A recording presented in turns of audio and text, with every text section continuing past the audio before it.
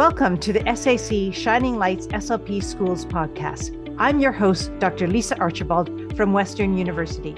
As you know, many speech-language pathologists in Canada are employed in schools. Their job is to support children with communication disabilities in accessing the curriculum and achieving their academic and personal potential. It's a challenging job. So many schools, so many students, and not many SLPs.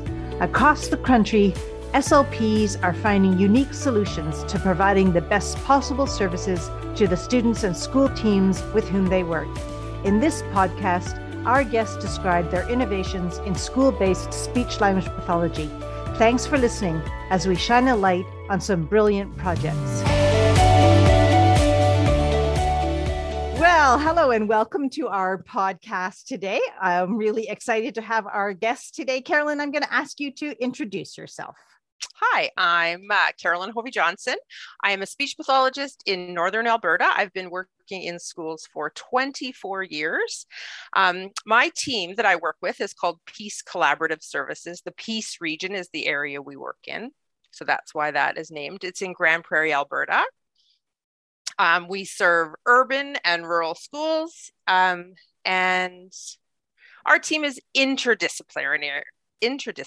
So we have OTs, psychologists, physical therapists, consultants for the hearing impaired and the visually impaired. And then, of course, we work closely with mental health, family supports, and, of course, the teachers and the school admin. So very much a team approach. Thanks, Carolyn, and welcome. And we're really glad to have all that experience that you'll be bringing and talking to us about. So you talked a little bit about the members of your team. In terms of your own speech and language services, can you talk just briefly about your service delivery model?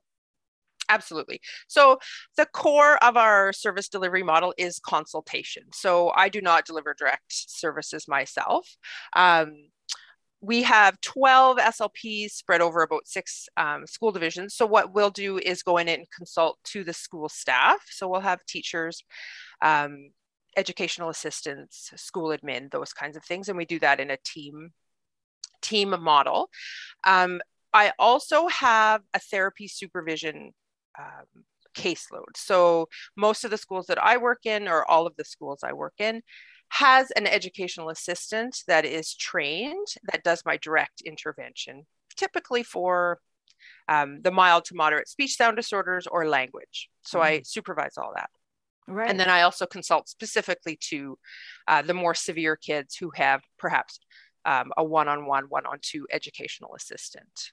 And I'll supervise that intervention too. Okay, interesting. So maybe that educational assistant is in each school, you said maybe there's one in each school, perhaps? Yeah. So in the school division that I work in, they're employed by the school. Right. And they're dedicated to working with this. They're full-time dedicated to the speech language pathology services? In my schools, yes, but in some schools not. Sometimes they're the librarian assistant or the kindergarten assistant, and we have chosen them to provide a little bit of intervention because some of the schools are very small, so they wouldn't have a full-time caseload of intervention. Sure. Okay. Interesting. And because we're in Northern Alberta, and unfortunately funding isn't great for some of these services, they're educational assistants. So they may not have any specialized training apart from the professional development we provide for them. Right. Yeah.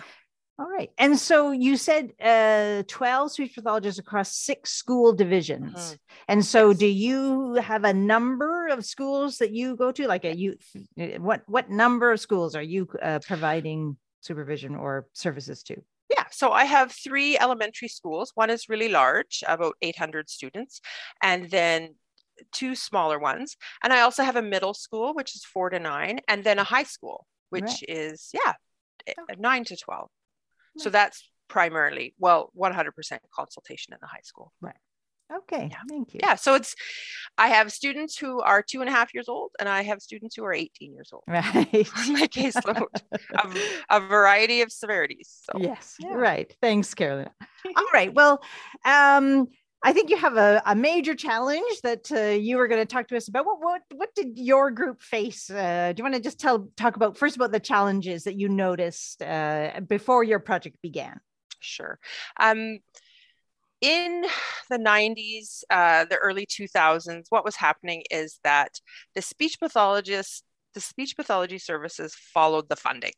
So some of the speech pathologists were paid by health, and some were paid by education, and some were paid by an envelope of money for the low incidence population. Back then it was autism, cerebral palsy, and then of course visually impaired or hearing impaired. So what would happen is that in some schools you had 3 speech pathologists specifically, but this covered OT, psychology, all of the same professions.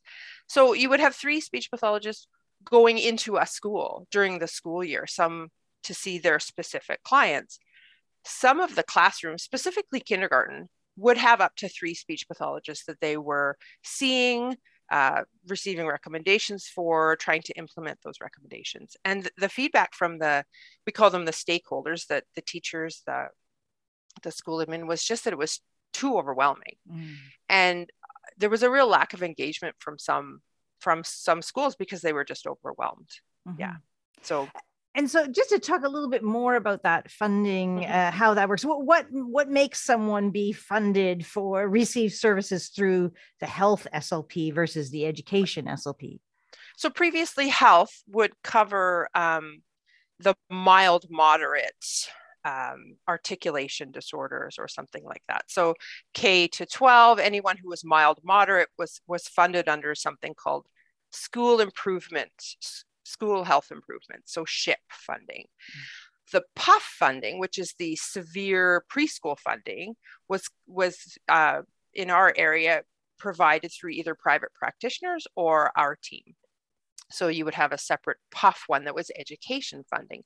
And then the third level, you would have the low incidence funding that came from a different level of the education system, recognizing that these kids are low incidence, they're going to need something a little bit different. So there were 3 envelopes of money that were being distributed separately. And then the impact on that was, we live in northern Alberta, so some of these schools were 5 or 6 hours away. So you had 3 speech pathologists driving 5 hours to see them. Right. Yes. Yeah. So the school, in that case, the school has the money that you're talking about, those envelopes or that PUF funding, but they didn't hire a speech pathologist themselves. That's not the way they were using their money, if I understand it. Am I correct there? No, there was one school division that we worked with that hired speech pathologists. So that was Grand Prairie Public, but they also housed the low incidence team. So at that time, there were 3 or 4 low incidence teams in Alberta: Calgary, Edmonton, Fort McMurray, and us in Grand Prairie. So we had the low incidence people. So at that time, Grand Prairie Public said, well, we will use these people to also serve our SHIP money, so our mild, moderate money, and our PUF. So they were really the first people to say, let's take this money and pool it. But yeah, the rest of the school divisions really either use the health unit speech pathologists or private practitioners to serve their PUF. I see. Okay. Yeah. So it's really whoever they could find, and then the health unit people that were assigned to their school. I see. Okay. So so the health unit people, I was imagining if it's getting consultation service from private, could there be one speech pathologist coming in for 3 different fundings, or is it always going to be more than one speech pathologist? But the health unit is somewhat different for sure. Yeah. And then the other ones?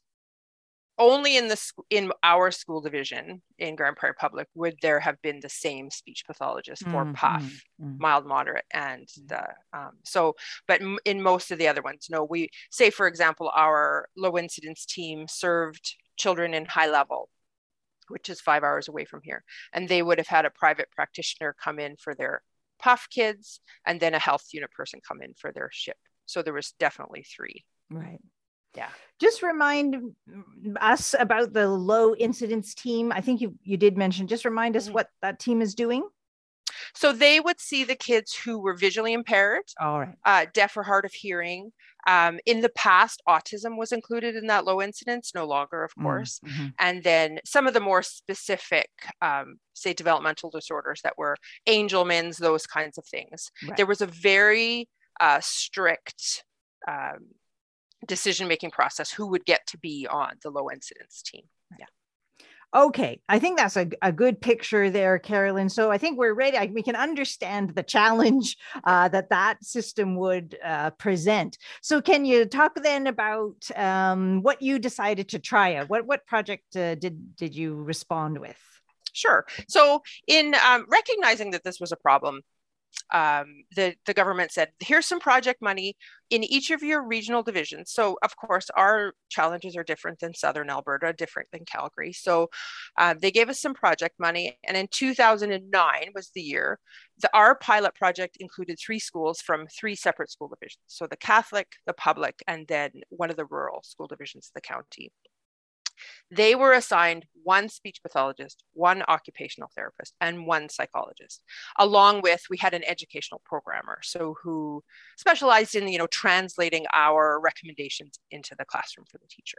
So we served all of the students in that school, regardless of severity, regardless of what funding envelope they fell under.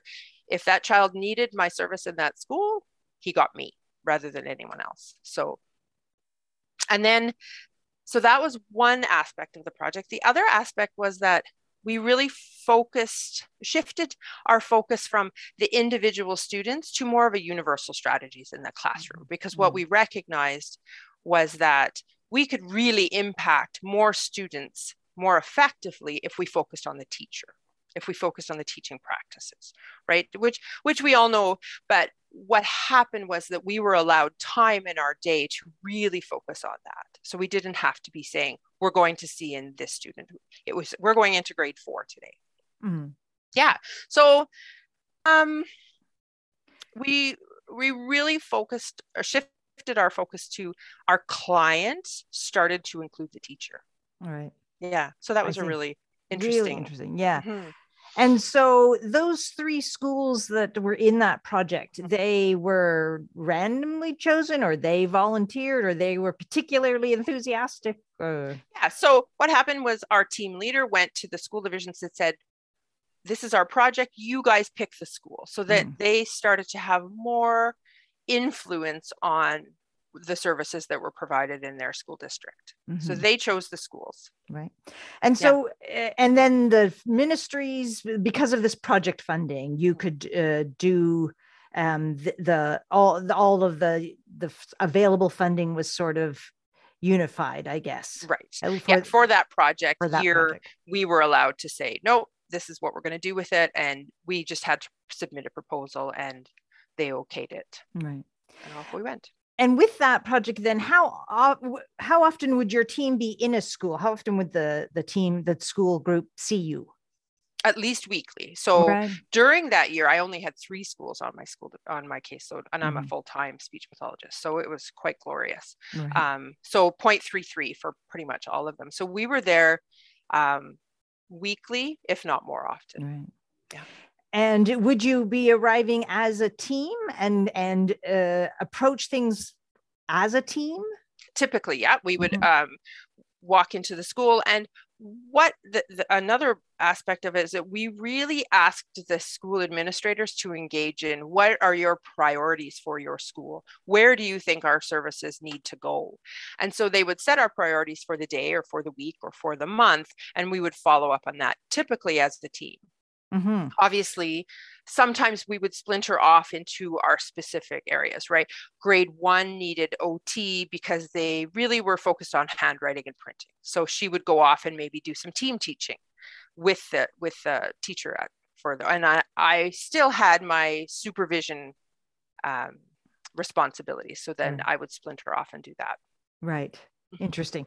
And so can you talk about what were some of the priorities that schools were coming up with, putting on your list? One of the main priorities was to take all these splintered recommendations that a teacher may get for student A, B, and C and say, how can I implement this in my classroom without building separate programs for each of these kids, right? So when you have an autistic child and perhaps a child with developmental language disorder and Down syndrome, they all want you to use visuals, but maybe they're described in a different way. So we would go in and we would show her how that could be implemented in a class-wide universal level and really benefit all those kids. So really we were taking the recommendations for individual kids and showing them how to implement them in their classrooms.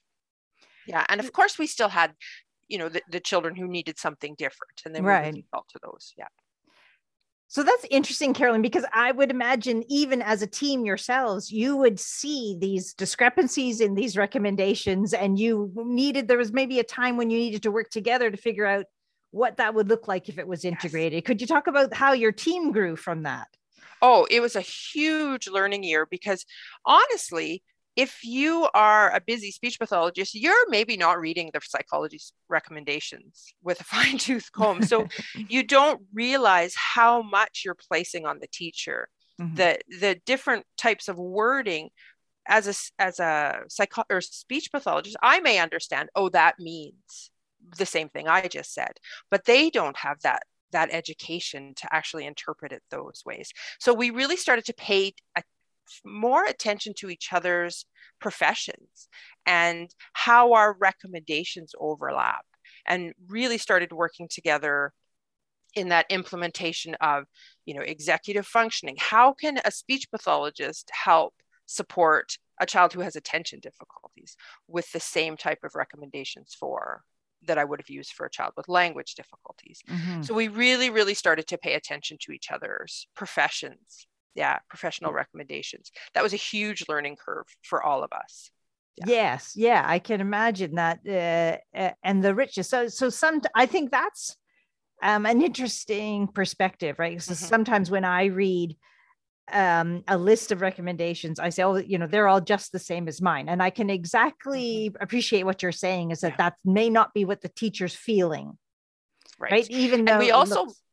Go ahead. Please, no, you go. We also learned that a list of recommendations is not doing what we needed to do.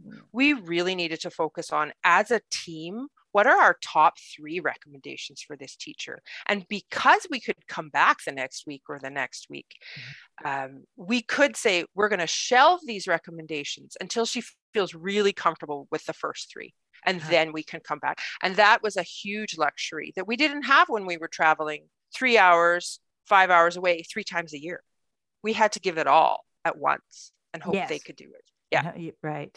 And because our feedback from our stakeholders, our teachers, and saying, you give me a 12-page report, I'm overwhelmed. Right. They just have so much on their plate that we really needed to parcel it out for them. And it was so much more beneficial for the children. Absolutely. And absolutely understandable too, right? I mean, absolutely. I mean, how could we expect the teacher to really put that kind of a information, digest it, and put those recommendations into place? Through those frequent conversations, we were able to really understand the teacher's perspective of what our service looked like and felt like to them. Yes. And we hadn't taken that time before. Right. And that must have been very insightful, realizing what it might feel like on the other side of that table. That's right. I want to talk some more about that. But first I want to go back to, you mentioned this educational programmer. Can you talk more about that person? So that person was just a wonderful teacher who had worked in the classroom, and then had transferred her skill she had worked in a segregated special education classroom. So she really had a wide, vast knowledge of the types of recommendations. She understood she had worked closely with our teams. And so she came on our team and really helped those teachers take those recommendations, sit there with them and say, along with the curriculum, how would these fit in your classroom? Because what we don't, and we are not experts on, and teachers are, is the curriculum. So that person was a real she had a real skill in being able to meld the two because she understood both worlds. Right. And did she also challenge you guys? Absolutely. Yeah. And any little stories on what that might look like? Well, what she really challenged us to stop using the language of our professions and start using the language of the classroom and of the teachers, because that is our setting. And so it really became like, what do you mean? What do you mean? What would that look like? And it was a huge challenge for us to say, well, I don't know. And especially a couple of the team members were relatively new to the profession. I had been working a little bit longer, so I could give specific examples of how that would be implemented. But just that challenge of, you need to make this more functional for the teacher and doable. Yeah. And so then I learned that a whiteboard visual schedule was just as good or better than a printed boardmaker visual schedule. Draw some stuff on the whiteboard. And then that was something, the teacher's like, I can definitely do that. Those are the kinds of visuals that are being able to be implemented daily. Right. On the fly. That's the advantage of that. Yeah. Mm-hmm. Yeah. Interesting. Any other and examples off the top of your head of the how your recommendation might have changed? I know. For the classroom. And it really did challenge me to get to know how the curriculum introduces things like vocabulary, how it introduces the idea of comprehension. That was really my first year that I dipped my toe into literacy too. So really thinking about, she would say, well, in grade 3, we're looking to change to, comprehension. How are you going to support this child who has apraxia and is not yet speaking clearly? How do they know if he comprehends? So really taking those in the sky kinds of recommendations and making them super functional for the teacher. Yes. When he's reading out loud, these are the types of questions you need to ask him so that you know that he comprehends. Right. Yeah. Right. And so then you had to do the work to figure out what that would look like so that you could make that recommendation. Absolutely. Yeah. And then because we were only 3 schools, I could go in and try them and go, that didn't work. Let's go back. Right. And what I realized when working with the teachers, there's a value in failing in front of a teacher. Yes. Because they have this idea that a speech pathologist is an expert, and the expert is coming into my classroom. And we need to show them we're just professionals with a specific set of knowledge, and we're going to try this and see if it works. Right. Yeah. Right. And I think that's fair enough, right? Because of these strategies, we might even try them out in a, withdrawal setting, but with so much going on in the classroom, you don't know for sure that strategy is going to work. Absolutely. Right? And I think it brings that team, right?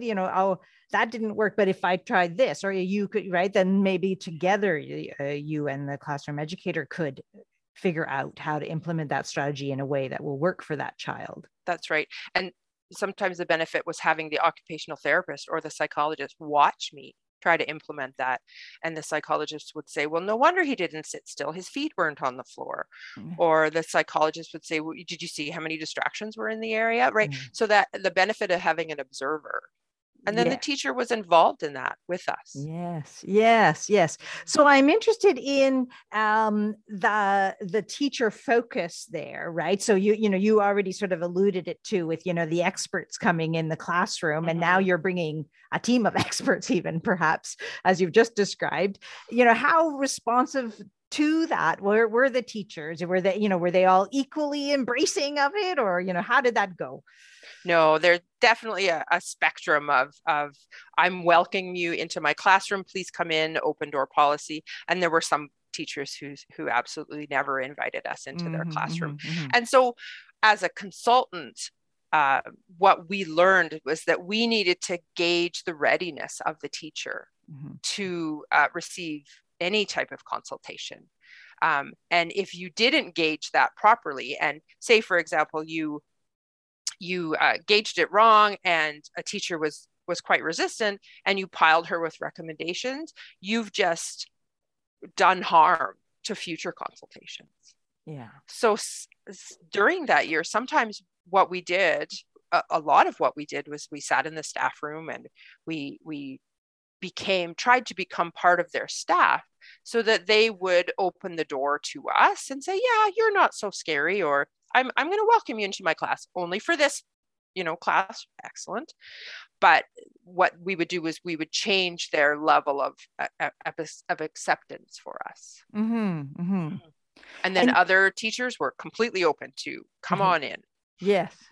And do you think the educational programmer was, had a part to play there? Absolutely. She really was that bridge between the team and like the experts. I detest that word. The different professionals and the teacher, because she'd been there. She'd taught a classroom of, little kids. Yeah. Right. I mean, that was a really, I think, important and brilliant really piece to the project that of design, right? Having Absolutely. The design itself had an educational programmer in it, yes. Which is, I think, could easily be overlooked as an idea. Yeah. It often is overlooked. Now our project changed into a different type of implementation. Typically, our educational programmers or inclusive ed teachers are based at the school, so they're school staff, but they have an essential role in making sure that what we're doing benefits the techer and the student. Yeah. Really, really interesting to include that.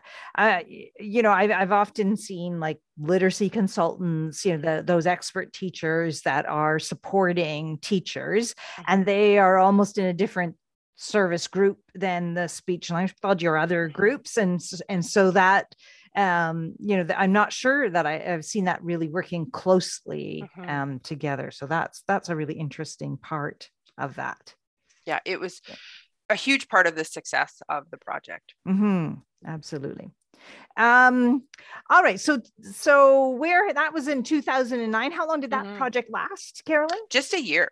Oh, just a year, right? Yeah. And what did you demonstrate at the end, or how did you show what happened in that project?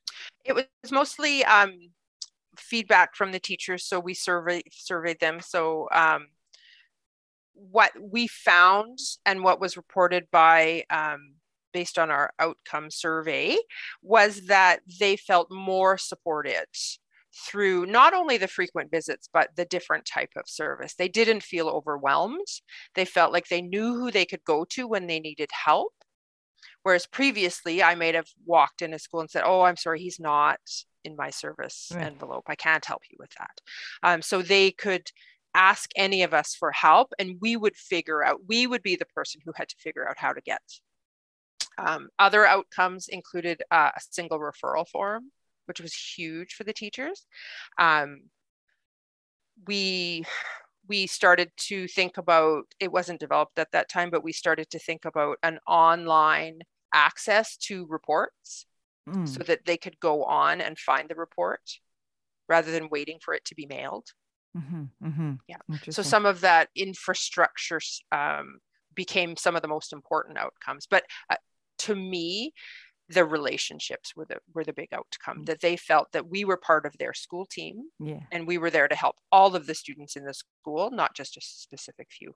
Yeah, interesting. The idea and this sort of relates to your earlier comments about where the people came from, the single referral form, but people on that team, like your psych and OT, and were you potentially from different agencies, or you were all coming from the same agency? We were all coming from the same agency, just because Grand Prairie Public had been the model for this. So had we implemented the project in a different town, then we would have come from different agencies. Right. Yeah. And do you think that would have, like the single referral, I mean, that is a pretty big achievement, as you said. Do you think that would have, if you'd had more than one agency, do you think because that team over that year that you still would have been able to develop that? No, probably not, because healthcare, the health unit speech pathologists are governed by Alberta Health Services, who have a much more top-down type of decision-making process. So there's no way that we would have been able to change their referral form at that point. we were lucky enough to be a small organization, kind of on our own. And we made this decision that this is our referral form, this is our informed consent process, and away we went. That would have never happened in a bigger organization. Okay, well, that's a lot of success in a one-year project. So tell me where you've come to from then. Well, it's been a bit of a process. The Alberta government in the 2010, 2012 decided that we would be having regional collaborative service delivery teams across the province, and the regions could decide what those looked like. So our region, because of the success of the project, chose this model. So then we expanded to all of the schools, all of the school divisions in this area, and also included a couple of First Nations that were in our area. And we started implementing this one professional in the school model. So don't get me wrong, there were some bumps along the way because the regional collaborative service delivery took all of that.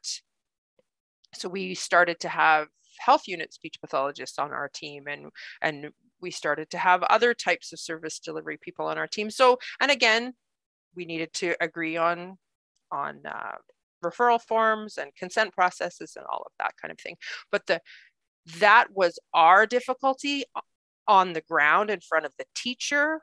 This type of service was delivered. So I feel that was a huge success. And again, we had tons of great feedback that this was really working better for them, regardless of the hiccups. Yeah. So that's interesting. And so in that case, now you had people from different agencies, as you've said, and that they could form a cohesive team across the agencies there. Yes. Yeah. We did a lot of teaching, of mentoring. So the team members of the original project started, we call it the road show, because we would go on the road and we would teach the individual teams how to consult together. What did that look like, Carolyn? So we would hold in-services, half-day in-services, and we would talk about, these were our core learnings. These were the core infrastructure things that we changed. And then one of the psychologists helped the consultants figure out how to gauge where your teacher's at.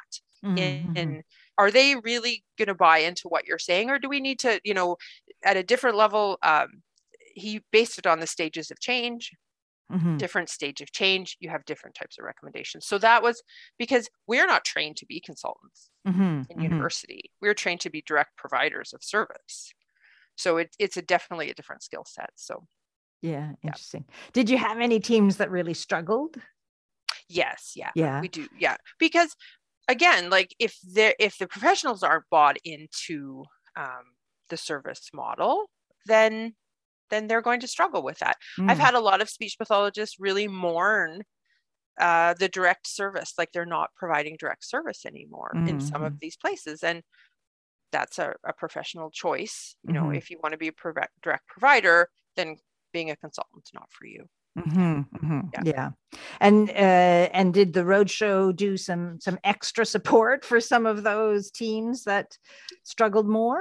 Yeah, we did some mostly online or telephone mentorship for some of our. So if it was the speech pathologist that was struggling, I would do that extra little bit of mentorship. Yeah.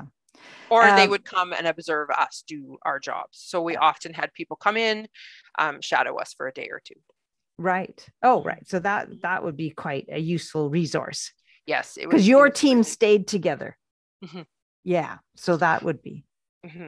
Yeah. And then as we change, because one of our challenges is staffing. Right. So we would change periodically, but really the core values of what we were doing very much stayed the same. There's been a core team of us oldies that have been here a long time, and we really hold this in high regard. So we mentor them into it. Right. And I think, one of the real shining parts is the collaboration across the team. Do you want to talk a little bit about that, Carolyn? Sure. So when I have a team day, we have assigned team days in every school, pretty much every month. So when we are all expected to be in the school on site for those days, the school administrator chooses priorities for us for that day. So we kind of give up our time and say, okay, what's up? we always have a psychologist, an occupational therapist, and a speech pathologist in those days. Mm-hmm. We're the core team, and then as needed, the psychologist or the other low, or the physical therapist or the other low incidence people come in. So what that is, we just really, our lines are blurred at that point. We are there to solve a problem. I talk a ton about executive functioning with all of my people. They may bring up language issues that they heard or observed, because we, again, are paying attention to each other's disciplines. I may note that a child is moving a ton in the classroom. I don't provide recommendations for that, but I make sure to note it to the occupational therapist, those kinds of things. So it really becomes almost transdisciplinary based on your team. Right. Yeah. And you don't have so much of the, we often see that speech pathologists are more focused on the earlier grades, and the psychologists are more focused on the later grades. Is that still a part of what you're seeing, or is that less so, do you think? Or probably less so than most places. Of course, I do focus a lot of my time and attention on, the K-3 kids. Specifically, we've started to do a lot of work with the school divisions around literacy. So, and then as the child progresses, maybe we'll be speaking to the psychologist about, well, maybe we need an ed psych, or maybe I'll do a TILS to lead into an ed psych, those kinds of things. But no, I will be in all of the meetings for the older students too, unless of course it's a specific, very sensitive issue or something. Yeah. So there's a bit more access to that collaboration across all of the grades there. Yeah. And what I really find is that because we're interdisciplinary, the psychologist spends a lot less time talking about quote unquote behavior, because we really are focused on classroom and then the child's skill versus, behavior plans or sticker charts or anything like that. Because the assumption is that that's got an educational context, and that's where the discussion is happening. Right. There's a gap between what we're asking the child to do and what he can do. And so often it's the speech path and the OT and the teacher who come in and try and fill those gaps in. Right. As a way of addressing, but not, as you say, addressing it as a behavior plan, rather addressing the expectations. That's so that the match is better. That's right. Yeah. Really nice. Yeah. So I think you've had a very recent change in Alberta that threatened things, and where are things at now? So the RCSDs were disbanded by the current government in early 2020. It was a very exciting time, early 2020. That's collaborative. That's a regional collaborative team, right? Right. Yes. So the regional, what they decided was that based on some feedback from the urban centers, that this wasn't working. So they got rid of the whole service model. So what has happened, however, our stakeholders did not want to disband the team. And so most of them managed to work together, continue to pool their money that comes now again from various sources. And on the ground, our service looks the same in most places. Interesting. Yeah. So at the ministerial level, you were able to get pooling of not at the ministerial level, the school divisions. The school divisions. Yeah. Because the school division is receiving monies from all those ministries. That's right. Yeah. And then they could pool that. That's right. And some chose to pull out and to have their own team. Some of the First Nations chose to pull out and have their own team. But a core group of school divisions stayed together and decided to continue to pool. Because again, if you're a school division who has a speech FTE of 1.6, up here, you're never going to hire a 0.6 speech path to move to. I see. A small rural place. So really our pooling of the professionals really benefits those smaller school divisions. Right. For recruitment and retention of the professionals themselves. I see what you mean. Yeah. And then they're not isolated. So you're not hiring one speech path, you're hiring to a department where we mentor and support. Yes. To your department, which is which is where does that department, when you say they're hiring to your department, where does that department reside? So the department still resides in the Grand Prairie Public School Division. So we have offices and we are followed by their IT and those kinds of things. So, but really it's become a virtual department. We meet online, we support online, those kinds of things. But yeah, physically, we're still based in the Grand Prairie Public School Division. Right. Even though you're employees of, who are you employees of? PCS has a banker board. So they're just like, here, you hold all the money and you pay the people. And that is Grand Prairie Public, just because that's history. They've always done it. Yeah. All right. We have a leadership team who, based of the 6 school divisions, they come together and make the decision. So for example, are we going to, change their benefit package, or are we going to give them a raise? It's a leadership team decision. I see. So are you a school board employee? Yes. You are. And the school board then would post its vacancies and hire into that, and they would become part of your team for this group that stayed together, as you're describing. Yeah. Yeah. Some of the differences I know of, in say, if you're employed by Edmonton Public, you may not have a department, you may not have the interdisciplinary kinds of things that we do. Yeah. We kind of float over. Right. Okay. Yeah. Very interesting.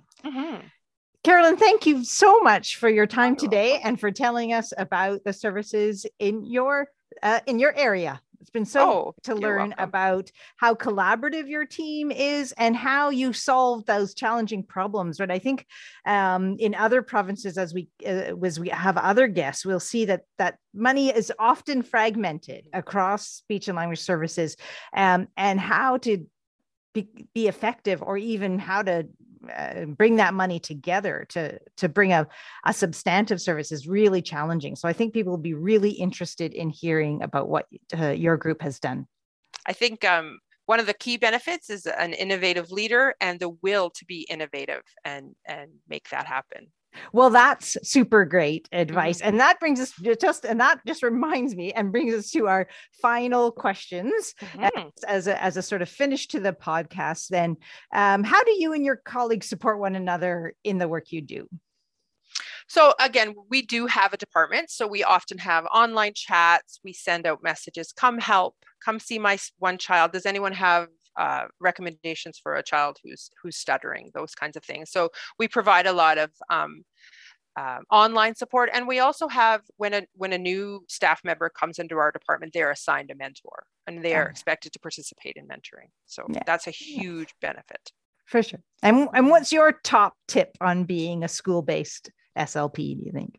My top tip, I think, is focus on the teachers and the EAs as your client. Kids they will each have individual needs, and that's part of our job too, but really focusing on the teacher and the EAs as the client is a huge, it's very important in our work. And I think don't underestimate how much we know. What I've learned is that teachers are just given a smattering of information about language and literacy, and we really have the depth of knowledge. So don't be afraid to share it, because we are the experts in that area. Really nice. And one last then, what's your favorite out of work activity, or some of your favorite out of work activities? Well, currently, because it's summertime, I love to garden. I love to go and get my hands dirty. I'm not very good at it. Northern Alberta is a challenge, but that's my real joy. Very nice. It does feel great to get your hands in the dirt. It sure does. Yeah. All right. Thank you very much for your time today, Carolyn. Thanks for having me. It's been great to have you. Thank you for listening to the SAC Shining Lights SLP Schools podcast. You can find all podcasts, transcripts, and links to the episode resources on the SAC website. That's at sac-oac.ca. If you'd like to be a guest on the podcast, or you'd like to suggest a guest, please email the host, Lisa Archibald, at larchiba@uwo.ca. That's larchiba@uwo.ca. You can listen to our podcast on all of the major podcast servers. If you liked this episode, be sure to give it a thumbs up on your platform and share it through your social media and other channels.